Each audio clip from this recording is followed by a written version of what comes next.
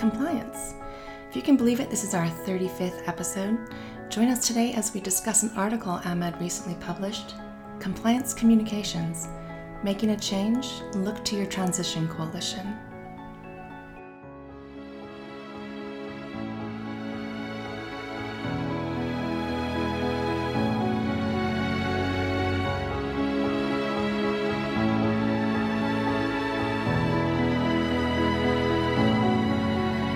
Hello, and welcome to Think Compliance, brought to you by Compliatric and Ahmed Salim. My name is Dagmar Austin. Happy to be co-hosting this with you, Ahmed. Hi, Dagmar. Good to be here. Happy New Year to you. Happy New Year to you and all of our listeners. I was looking at our stats for this podcast, and I can't believe this is our 35th episode, and we've had over 7,000 downloads from all across the world. That's great. I mean, slowly but surely, right? Yeah, it's fun to have a passion project and see a little bit of a success. Talk to me about this. Talk to me about this article you just published. I was fortunate enough recently to be asked to write a column for Compliance magazine. So I'm going to spend probably the next year really talking about this concept of change management and really how to become better leaders. It's something I think as compliance professionals we look past, and I think I've talked about it before, but everything from change management to having difficult conversations to really leading projects, right? If it's via project management, if it's having your team, there's a lot of components that can make up a compliance professional to help them really drive a successful program, especially in the early implementation phases. So I'm reading here your article, and you always get a little esoteric, which I enjoy, but for the rest of us, can you just define what change management is? I guess the best way to describe it is it's exactly what it sounds like, right? It's essentially the components to help guide you through a change. It could be a simple change, it can be a drastic change, but essentially what can you do to kind of help guide and successfully get you to a point with these pending changes. And why that's important to compliance is we're often tasked with implementing new policies, processes, looking at something that may be broken to assess and help fix.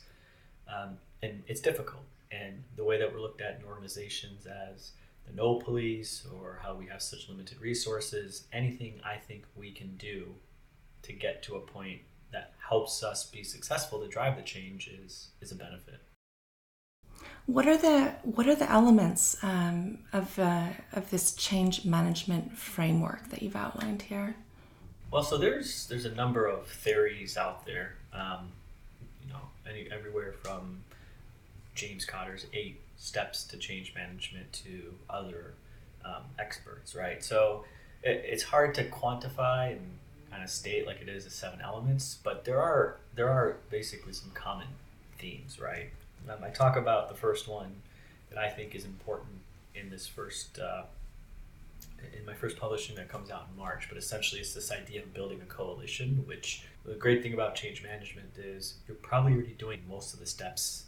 If you have a full functioning compliance program, it's now good to understand what it is and to start using them to kind of drive change. So, transitioning your coalition, building your coalition is important, right? Getting buy-in is important, which kind of leads to this idea of creating sense of urgency and so forth. So I don't want to stick with a certain number that it's set in stone. It's just this general concept. Who are the key people that you want to bring in when you're building a coalition? Yeah, so there's a number of ways to think about it, right? So first and foremost, you want people who are visibly high in the organization, right? There's always that concept of tone from the top. If you can get your CEO, you can get your EVPs, or however your organization is structured, to get some buy-in into a process you're changing. That's always going to help. You're also going to want individuals in middle management, but there's a concept that I think is important, and I'd love to do a podcast on kind of this idea of who you're bringing in, and you don't want to get people who are on board with everything compliance is doing, right? There's this idea of getting people who are yes people, and there is the idea of bringing people in who are going to challenge you. And I like to bring in the people who challenge me, right? They may not be compliance experts, but they are experts in what they feel the organization may need. So a good example is recently did a ethics line survey to kind of measure the comfortability people had with speaking up. I shared it with our compliance committee, and we have a member who is exactly what I'm talking about, always questioning and making sure we're putting out the best output. And he questioned the questions on the survey. He questioned the order of the survey, and he questioned whether or not the survey was necessary, right? And it was good for me and our program to kind of validate what we are doing. And we also kind of changed things up because of that, right? And I think it made the survey better. So those are individuals I think that are important to your coalition as well. I think it's always a good idea to have people around you who challenge, your idea or your project or your plan. I think we gain a lot from that. You also talk about identifying organizational stakeholders, to align to a common goal. What are organizational stakeholders? So depending on the project, right? So we'll stick with this ethics line idea. Obviously I'm going to look at teaming up with departments where I've seen a high number of reporting, right? But at the same time, I'd probably look at departments that I also know that are high risk that aren't reporting and want to speak to their managers. Why?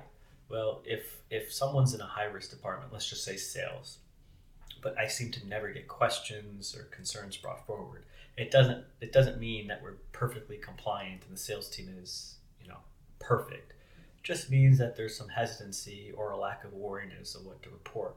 So those are individuals I want to work with, say, hey, what's the best way to put this survey out so your people not only fill it out, they feel comfortable, so we can get the right information we need to kind of help address what I'm looking at as a perceived gap. And maybe those people can help you, think about ways to build engagement for their department, that are department specific. Yeah, and this is the best part about change management. And I apologize, I'm fighting some allergies, but the best part about change management is it's just the idea of just being organized and just kind of having a plan and making sure that plan is successful. It's a concept that I think is beneficial, and I also think it's something that can kind of bend with how we need to handle our day-to-day, and that's what makes it exciting, right?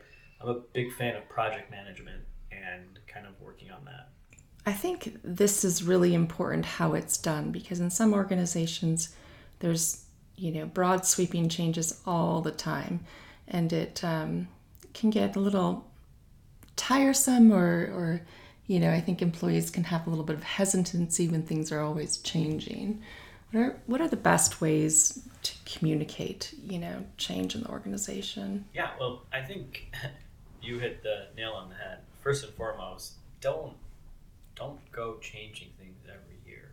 If you're gonna implement a new process, make sure that process works for your organization long term. Not something that you're gonna have to, change up if you guys are growing exponentially, or if you're not growing, or new products.